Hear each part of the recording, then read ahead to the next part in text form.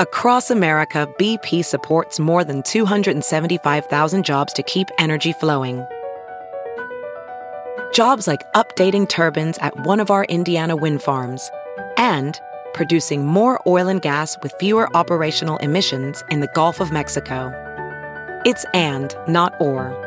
See what doing both means for energy nationwide at bp.com/investing in America.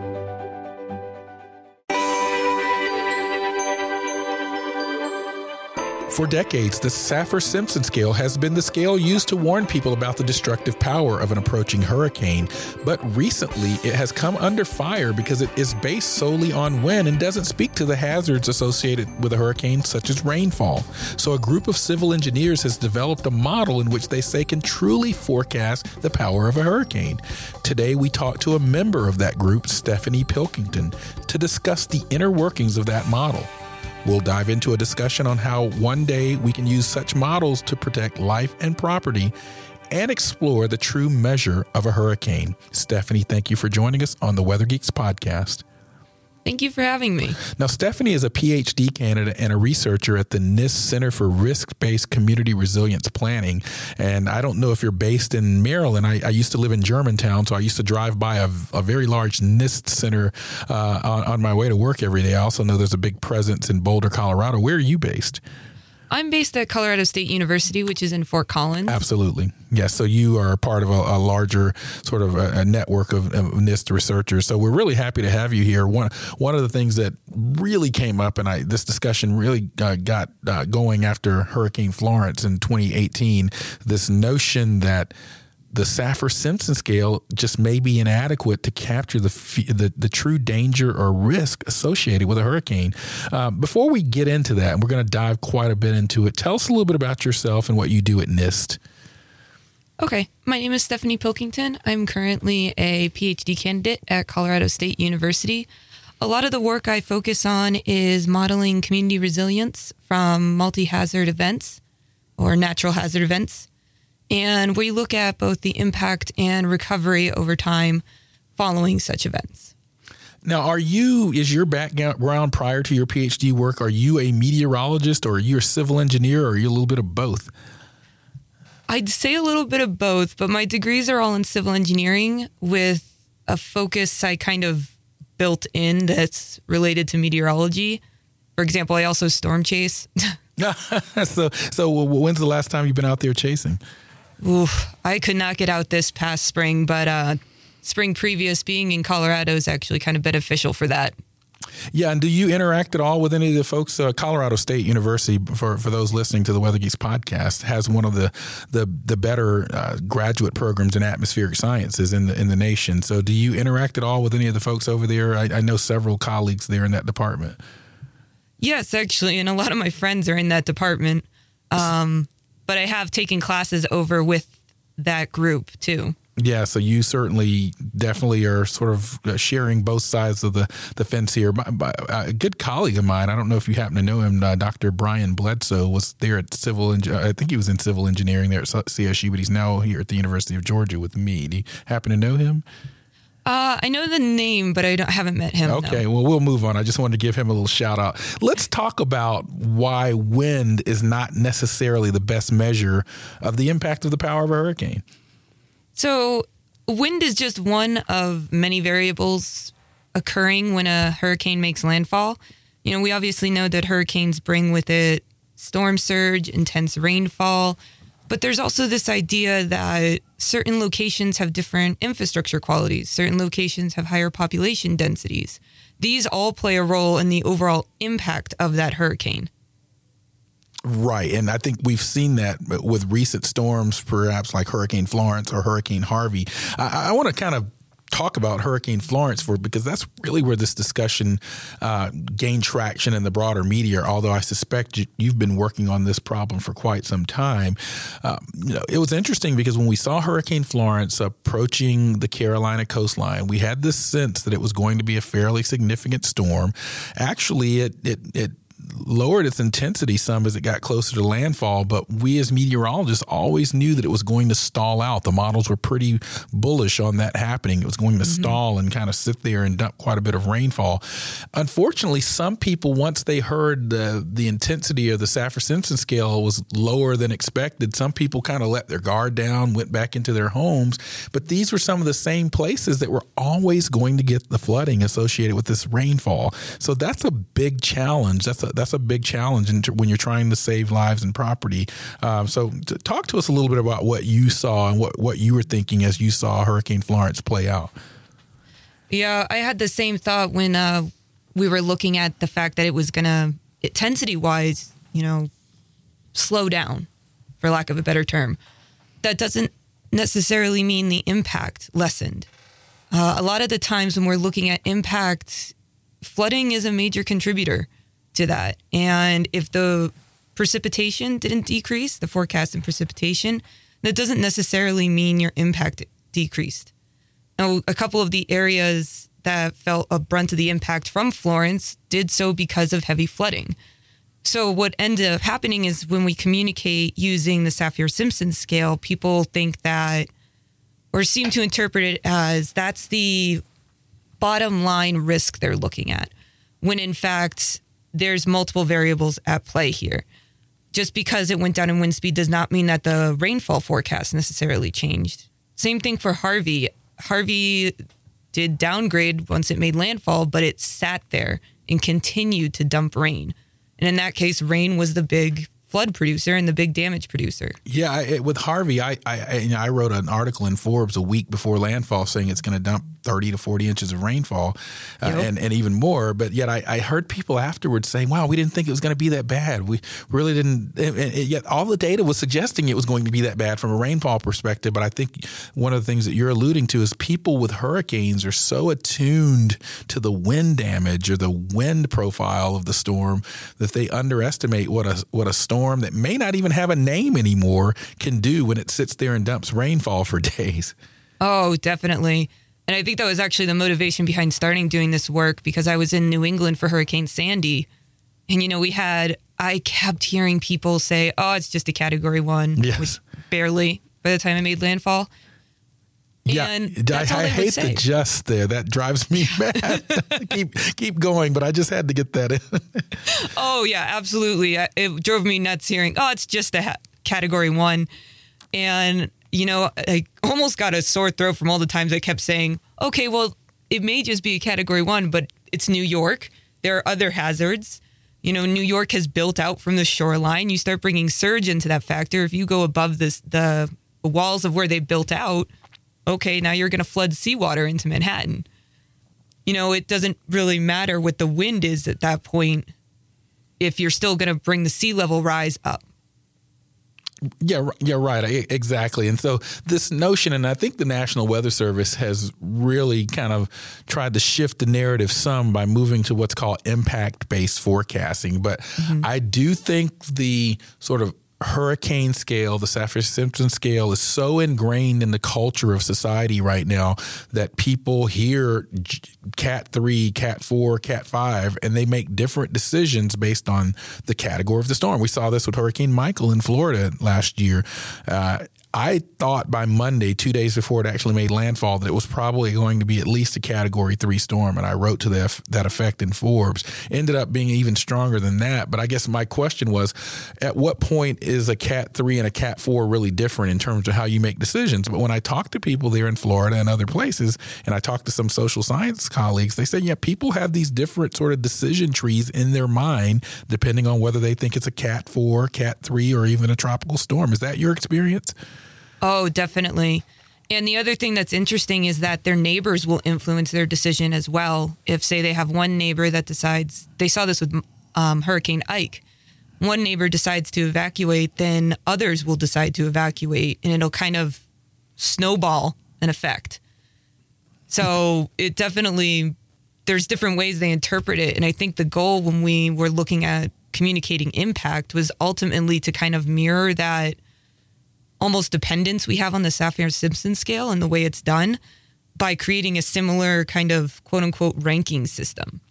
but it would be coupled with that Saffir-Simpson scale. In other words, if you looked at, say, Hurricane Sandy, you'd say, okay, that's a Category 1 impact level 5 event. So we're still within a kind of scheme that the public is used to because we've become so dependent on the Saffir-Simpson scale. But now we're trying to bring in all these other factors as well. You know, it's interesting. You know, the question that I was going to ask you next, and you sort of gave me a nice lead in, is do you think the criticism of the Saffir-Simpson scale is warranted? Now, one of the things that I don't think is often communicated when we're warning about hurricanes in the public is that it is a wind scale. It's actually the Saffir-Simpson wind scale. And so it does what it was designed to do quite well, actually, but it's just evolved into sort of the end-all, be-all scale that people use for hurricane threats, and I think that's where your research is sort of trying to change the game a little bit. So do you think it's the criticism of it's fair or just a bit sort of overblown? A little bit of both. It depends on the context. I think when we start looking at the dependence on it, as a society, when we look at relating risk of an event, that I think it's justified. I mean, you're right. It does do what it's designed to do. It ranks it by the wind speed. And I've even had publications where I've gotten comments back to change it to say the Saffir-Simpson wind scale, specifically pointing that out. So more so in the communication side, I think it's warranted. It's not wrong in what it does, but we've just become dependent on it on how it's moved forward in communicating risk. Yeah, no, I agree with that. Now, you kind of gave us a hint or a clue about your model or your approach here when you were answering the question previously. Tell us a little bit about your model. What are the parameters or factors that go into the model? Oh, yeah, sure. So the hurricane impact level model is essentially uses artificial neural networks, which is a form of AI, to communicate multiple input parameters to an overall impact level, which is in terms of economic damage. Now, economic damage we chose because that's one of the ways we rank hurricanes after the fact. You know, this is the costliest hurricane in history, so on and so forth. The input parameters we chose are your hazards, of course, so your wind speed, your maximum accumulated precipitation, your maximum storm surge, and then, of course, the population affected, so the amount of people that reside within the area of tropical storm force winds as it's making landfall. And then from there, we also have the option for up to 4 possible landfall locations. So, for example, Hurricane Katrina actually made landfall in Florida before it went to the New Orleans area. So that actually has 2 landfalls. Similarly, with Hurricane Irene, it tracked up the East Coast. So it has multiple landfalls as well. And we wanted to be able to communicate that, you know, this might not be hitting just one location to hit this entire population density. Right. So this is clearly a multi-parameter, multi-factor scale that is all-encompassing and trying to capture the full suite of impacts associated with a hurricane. Now, interestingly, I mean, there are some, and you know, we've talked about this on the Weather Geeks podcast in the past. There are some that argue that these multi-scale, sort of multi-numeric approaches will confuse the public even more. What are your thoughts on that? Yeah, I could definitely see that. That's one of the reasons we try to make it, the outcomes of it, the impact level, try to mirror how the Saffir-Simpson scale is done. So by not adding in, let's say, a 10 level system. So if we went to something that had impact levels 0 through 10 type of idea, or a different type of ranking, we tried to mirror it so that it would be something that people are more used to. Right. Because you can definitely start to introduce this level of confusion. And we, you know, I'm guilty of this as well, but we do this in the scientific community where, you know, we try to communicate technical concepts that we kind of fail at communicating them accurately. And it just adds confusion to the situation. So we really tried to keep all the technical stuff more so on our end and kind of bottom line it in a way we thought people would be familiar with. Have you heard you can listen to your favorite news podcasts ad-free? Good news. With Amazon Music, you have access to the largest catalog of ad-free top podcasts included with your Prime membership. To start listening, download the Amazon Music app for free or go to amazon.com/ad-free news podcasts. That's amazon.com/ad-free news podcasts to catch up on the latest episodes without the ads. And we are back on the Weather Geeks podcast. I'm Dr. Marshall Shepard from the University of Georgia, and I'm talking with PhD candidate and NIST researcher Stephanie Pilkington. And we're talking about the Saffir-Simpson scale. What are the true measures of a hurricane? And I think this is a very important topic and came more into light in 2018 after Hurricane Florence. Now, this is Weather Geek, so we can get a little bit geeky. Your last discussion was talking about the need to be very clear and accessible for the public. But I want to dive a little bit deeper into what neural networks and machine learning are, because you mentioned that is a part of your model. What are neural networks and machine learning, and why are you using them? Okay. So yeah, neural networks. Yeah, because now I'm going to geek out a little bit. Yeah, let's geek out. We love to geek out. That's what we do. So neural networks are essentially a form of artificial intelligence.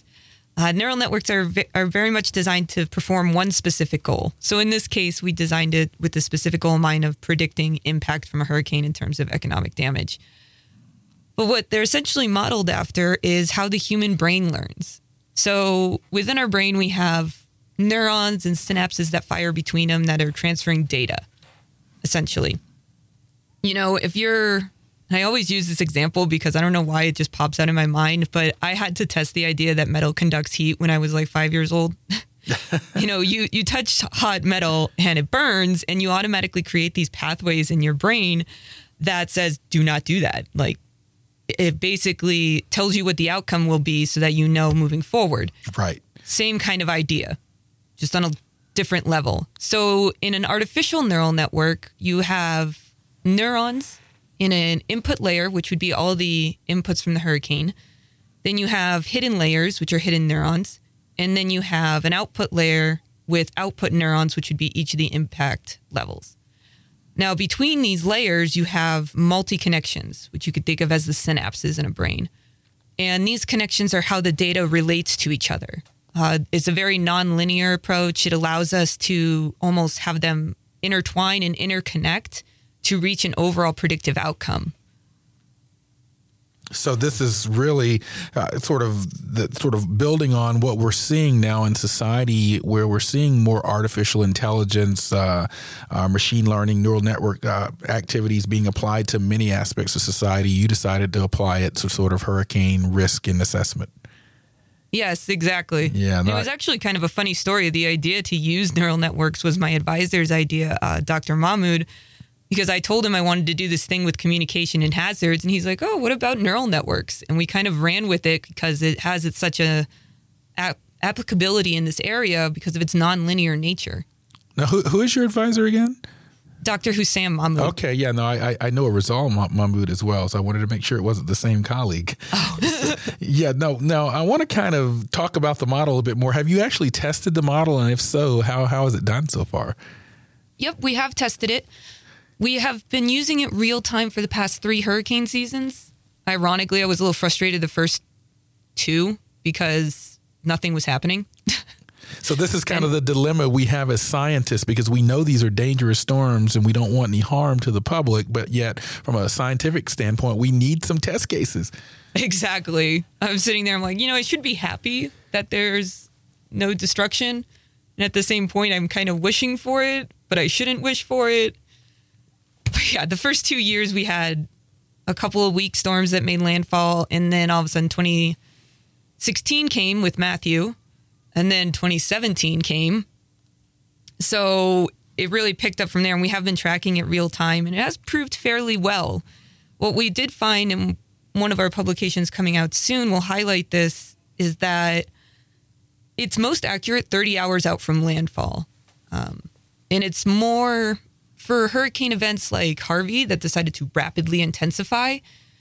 It's that 30-hour mark becomes more critical. However, hurricanes like Hurricane Irma stayed pretty consistent in their forecast.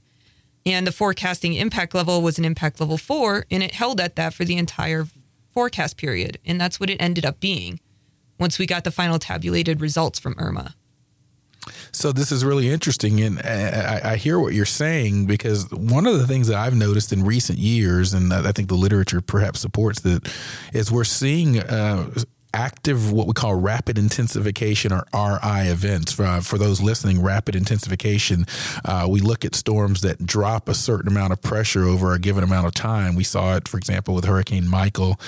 You mentioned it with Hurricane Harvey as well. And so that 30-hour window, or that 30-hour threshold that you talked about, is a challenge, because you might have a storm that is within that 30-hour boundary and rapidly intensifies. So how are you trying to deal with that? Or are you going to adjust the model, or is it just something that's going to be a deficiency of the model going forward, for now at least?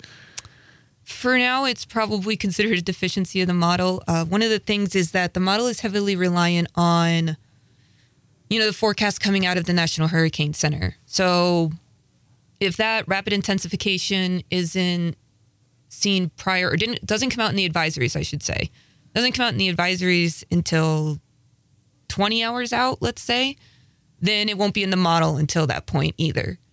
And this is solely because I don't have a degree in meteorology. I'm not a forecaster. I'm an engineer. So I'm trying to kind of leave that part to the meteorologists, because they know better than I do, and then bring it into the impact side, which is where the engineering part comes in. Well, you do know, though, one of the big challenges with hurricane forecasting, unfortunately, is the intensity forecast.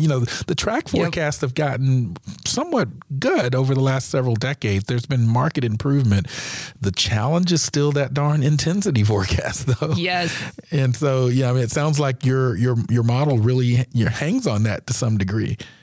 It does. In the same publication, we found that its sensitivity at this 30-hour mark, if we also look at data trends for the past 5 years on intensity and track forecast, what we found, I believe it was around an 80 knot difference in wind speed. So intensity is equivalent to around the 30-hour threshold, which to me tells me that, okay, we're still in the same category. If you do a rapid intensification where you jump a category, now we've got a problem. Right.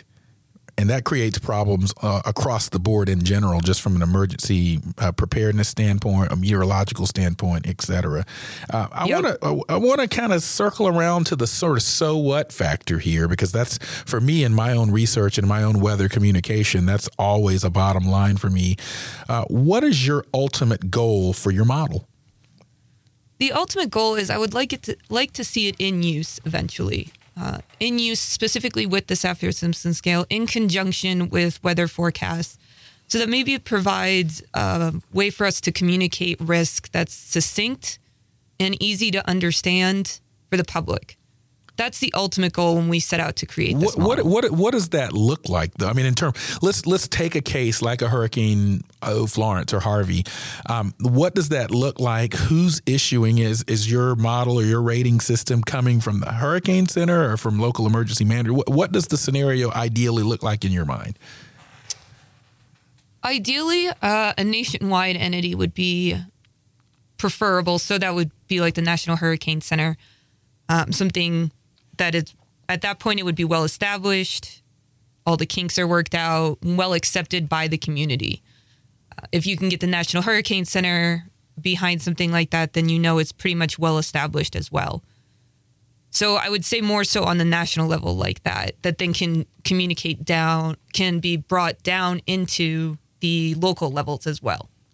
Yeah, I talked to Dr. Rick Knabb, the former director of the National Hurricane Center, now senior tropical specialist here at the Weather Channel, and we had a little conversation on a previous podcast about this. And I think he recognized and mentioned the sort of challenges that the Saffir-Simpson scale causes, but I sensed a little bit of hesitation in terms of sort of more multivariate or sort of throwing other things into the mix that the forecasters at the Hurricane Center have to deal with. So if that were the case there at the Hurricane Center, could you see a scenario where someone like a FEMA could be a good home for your rating system?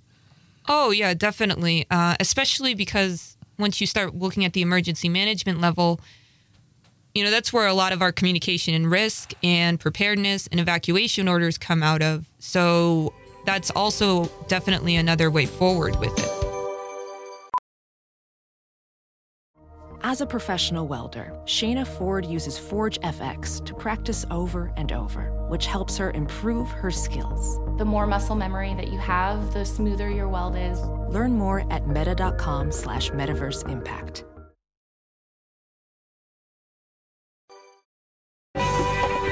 And welcome back to the Weather Geeks podcast. I'm Dr. Marshall Shepard from the University of Georgia, and I'm talking with PhD candidate and researcher Stephanie Pilkington. She's working on her PhD at Colorado State University, and she's also a researcher with the National Institute for Standards and Technology Center for Risk-Based Community Resilience Planning. And I want to kind of pivot my discussion there now. What does your model say in general about the current state of resiliency? And before you even answer that question, define for the listeners what at least you understand resiliency to mean, because it's one of those words that gets thrown around now. It's kind of buzzwordy, but someone listening to this casually may say, what the heck do they mean when they're talking about resiliency? Yeah. Resilience, we typically look at as the ability of a community or an individual building, let's say, to absorb and then recover from an extreme stressor.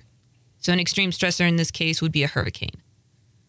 So absorb would mean the damage you have from the hazards from a hurricane, so the impact of the hurricane. The recovery portion is, say, how long does it take to get people back in their homes? How long does it take to rebuild those homes? How long until schools are fully populated again? Many, many criteria within that realm of what are we trying to recover back to. And this model is more so focused on the impact side. We're looking at that ability to absorb. It wasn't originally designed with the intent of modeling overall resilience, since it was designed with the intent of communication. But if I had to say, it would be focused more so in that initial impact and ability to absorb a hazard. And so what then, sort of back to my original question now, what does it say about, from your perspective, about the current state of resiliency in some of these vulnerable geographies?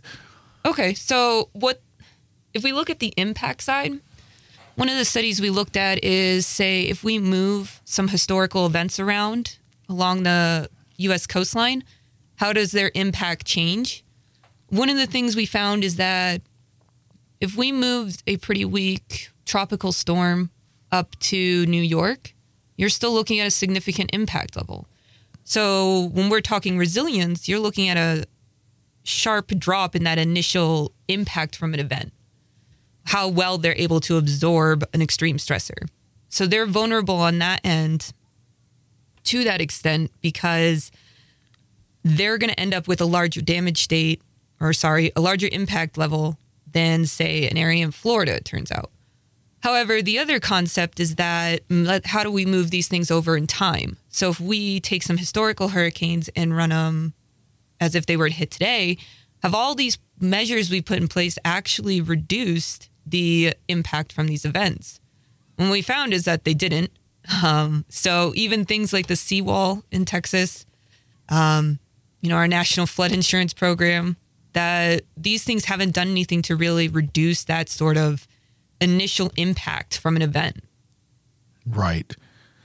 Have you been in a hurricane yourself, or been down essentially chasing a hurricane? So I do storm chase, but more so tornadoes, because I can observe them from afar. Right. Hurricane, I've been in Irene. I was in the Washington, D.C. area when that hit. Yes. I believe I was actually there at the time as well. What? Speaking of, hurricanes, Florida and Texas are two of the more vulnerable parts of the United States to hurricanes. Why are they so vulnerable? Well, the funny thing is I can't overlook the fact that, their location plays a strong role in that. Sure. They're sort of sticking out in the tropics or near the tropics. I mean, you want warm water for hurricanes, and they're pretty much in it. Yes. So that definitely plays a role. When you start to look at both these states, one of the other things they both have in common is a strong population increase, which actually plays a large role in the overall impact from an event. You increase a population, you increase the infrastructure available to destroy. And a lot of places, as population grows, we're still trying to keep up with our infrastructure quality and quantity to meet new demands.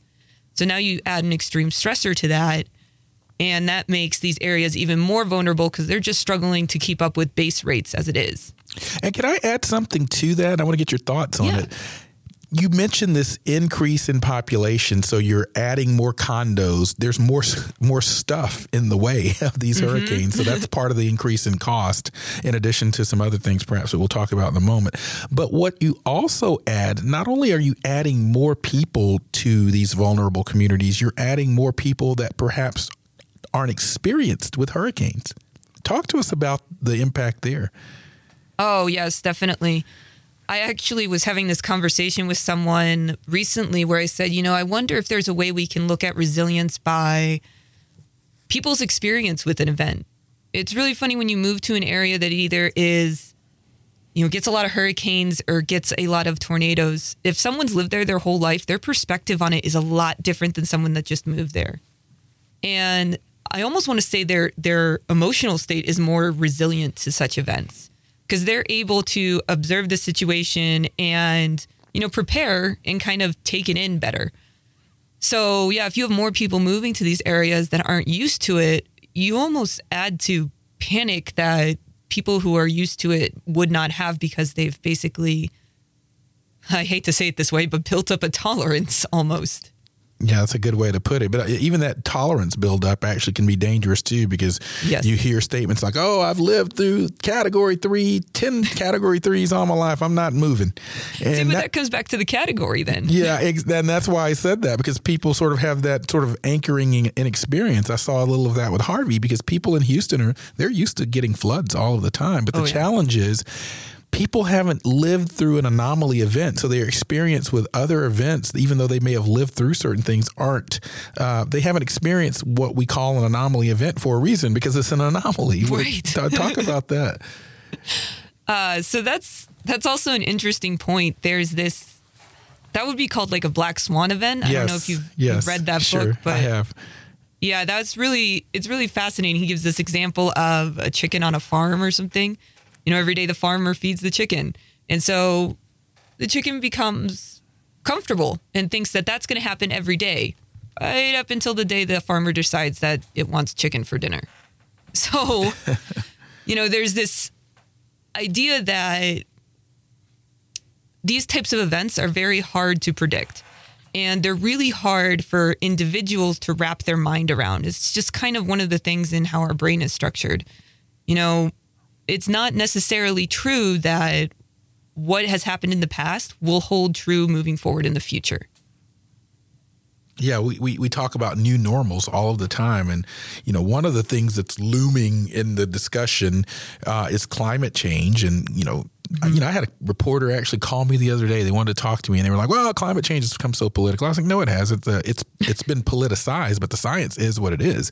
And so the peer-reviewed literature suggests that there's not as much clarity on the frequency of hurricanes in a climate change world, but their consensus science that I'm seeing suggests that when they do occur, on average, they may be a bit more intense, and we may see more rapid intensification as well. So talk to us about, one, your thoughts on that, and then two, can your model sort of account for the potential impacts of climate change? So yeah, that's definitely what I've seen as well, is there's consensus on when they do form, they're going to be more intense. Most of the studies actually do show that you'll see increased wind speeds, increased precipitation, and then of course sea level rise, just automatically you could say increased surge. Because if we're rising the sea level, obviously storm surge is going to rise as well. Yeah, I think that's a case where when people sort of ask the question, well, is climate change impacting this generation right now of hurricanes? I think one of the easiest answers is related to sea level, because there's more water coming in with the surge because it's a higher level of rise. And so when you have storm surge, you're dealing perhaps with more water than you would have 100 years ago, perhaps. Yeah, exactly. And that's where you have the vulnerability of states like Florida, which have low elevations. That's where that really starts to come in. If you have sea level rise, if we just had sea level rise, Florida would still be a very vulnerable area because of that.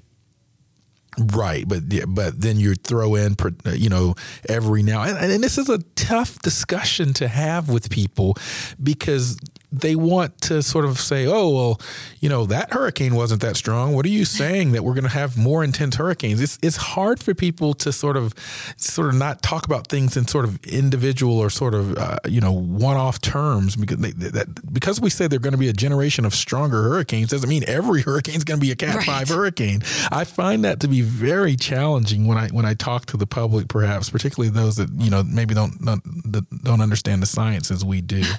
Do you find this is hard? Yeah. So, I mean, but can your model incorporate, or are you thinking about such changes going forward, or is that something that's to be determined? So we have looked at using it for that purpose. Specifically, this model was built based on current infrastructure quality. So keeping this in mind, it can change the hazards. So if we know that we're going to see an increase in the average wind speed of however many knots or miles per hour, we can add that hypothetical situation into the model. Same thing with precipitation, same thing with storm surge in terms of sea level rise. The hazards themselves can be added into the model, and also population increase and increased storm size, because we're looking at the population affected. And we did look at that. So by doing all of those four things, we can kind of get a baseline of what we would expect to change. What does it take to make the new norm a $1 billion event? Not accounting for inflation and not accounting for changing infrastructure, which would obviously make these numbers worse. But what would it take to make the new norm a $1 billion event? And we have started to look at that primarily.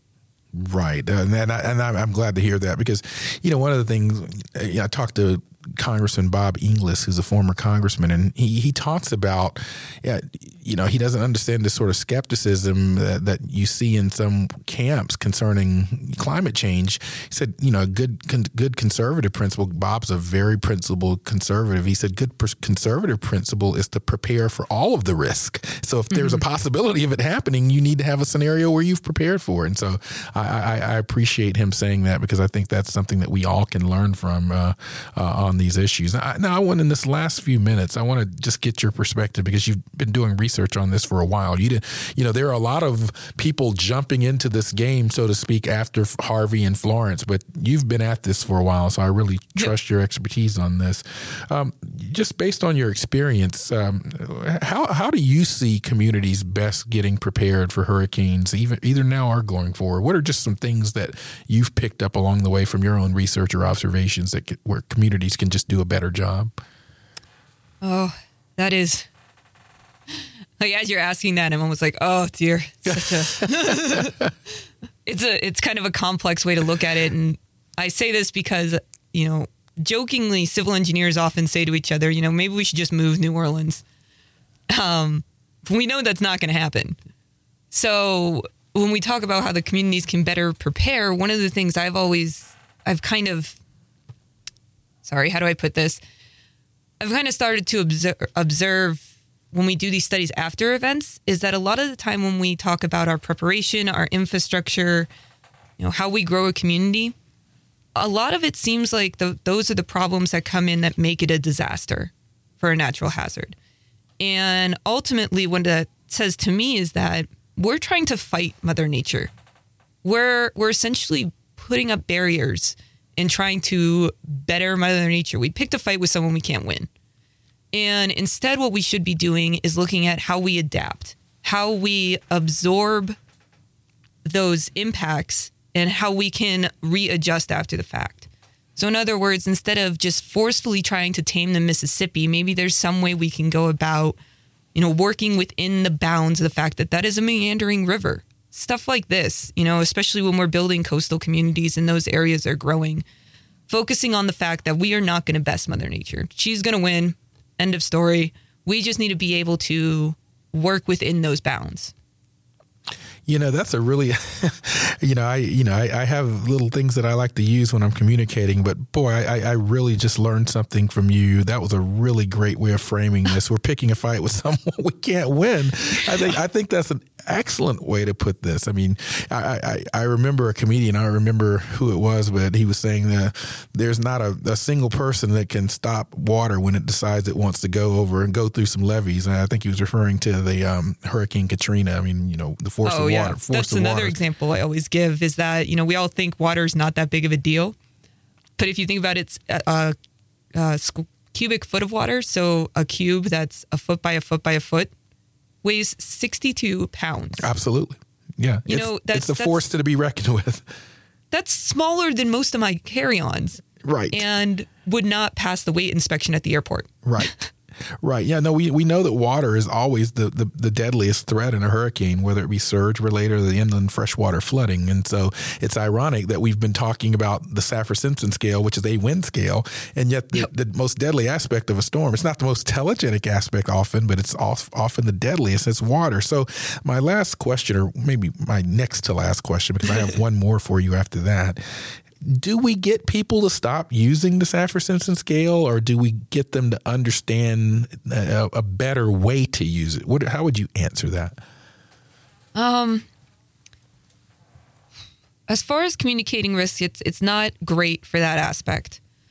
But I wouldn't go so far as to say, this season, we're just going to stop using the Saffir-Simpson scale. I don't think that would go over well at all. I think it would throw more confusion into the mix. If we want to eventually get away from the Saffir-Simpson scale, I think the ideal way to do it is start and pair it with some other form of risk communication. And then maybe, start to weed it out. But in no way do I see it as a good idea to just all of a sudden stop using that scale altogether. Yeah, I thought you might say that, and I agree with you as well.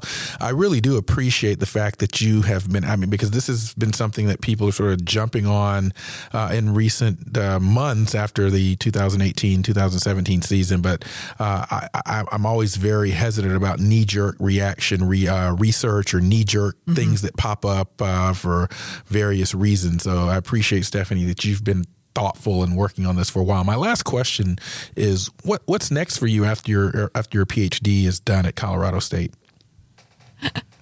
Well, I'm hoping to continue in academia and in research as a professor. I'd like to continue on this line of work with community resilience, with multi-hazard modeling, with technical communication to communities, and also in the realm of resilient and smart cities. So starting to bring a little more AI into the picture, maybe. So ultimately, I'll probably stay within research in this area.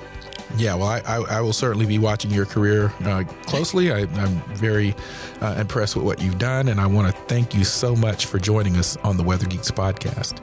Oh, well, thank you so much for having me. I've had a great time. Thank you.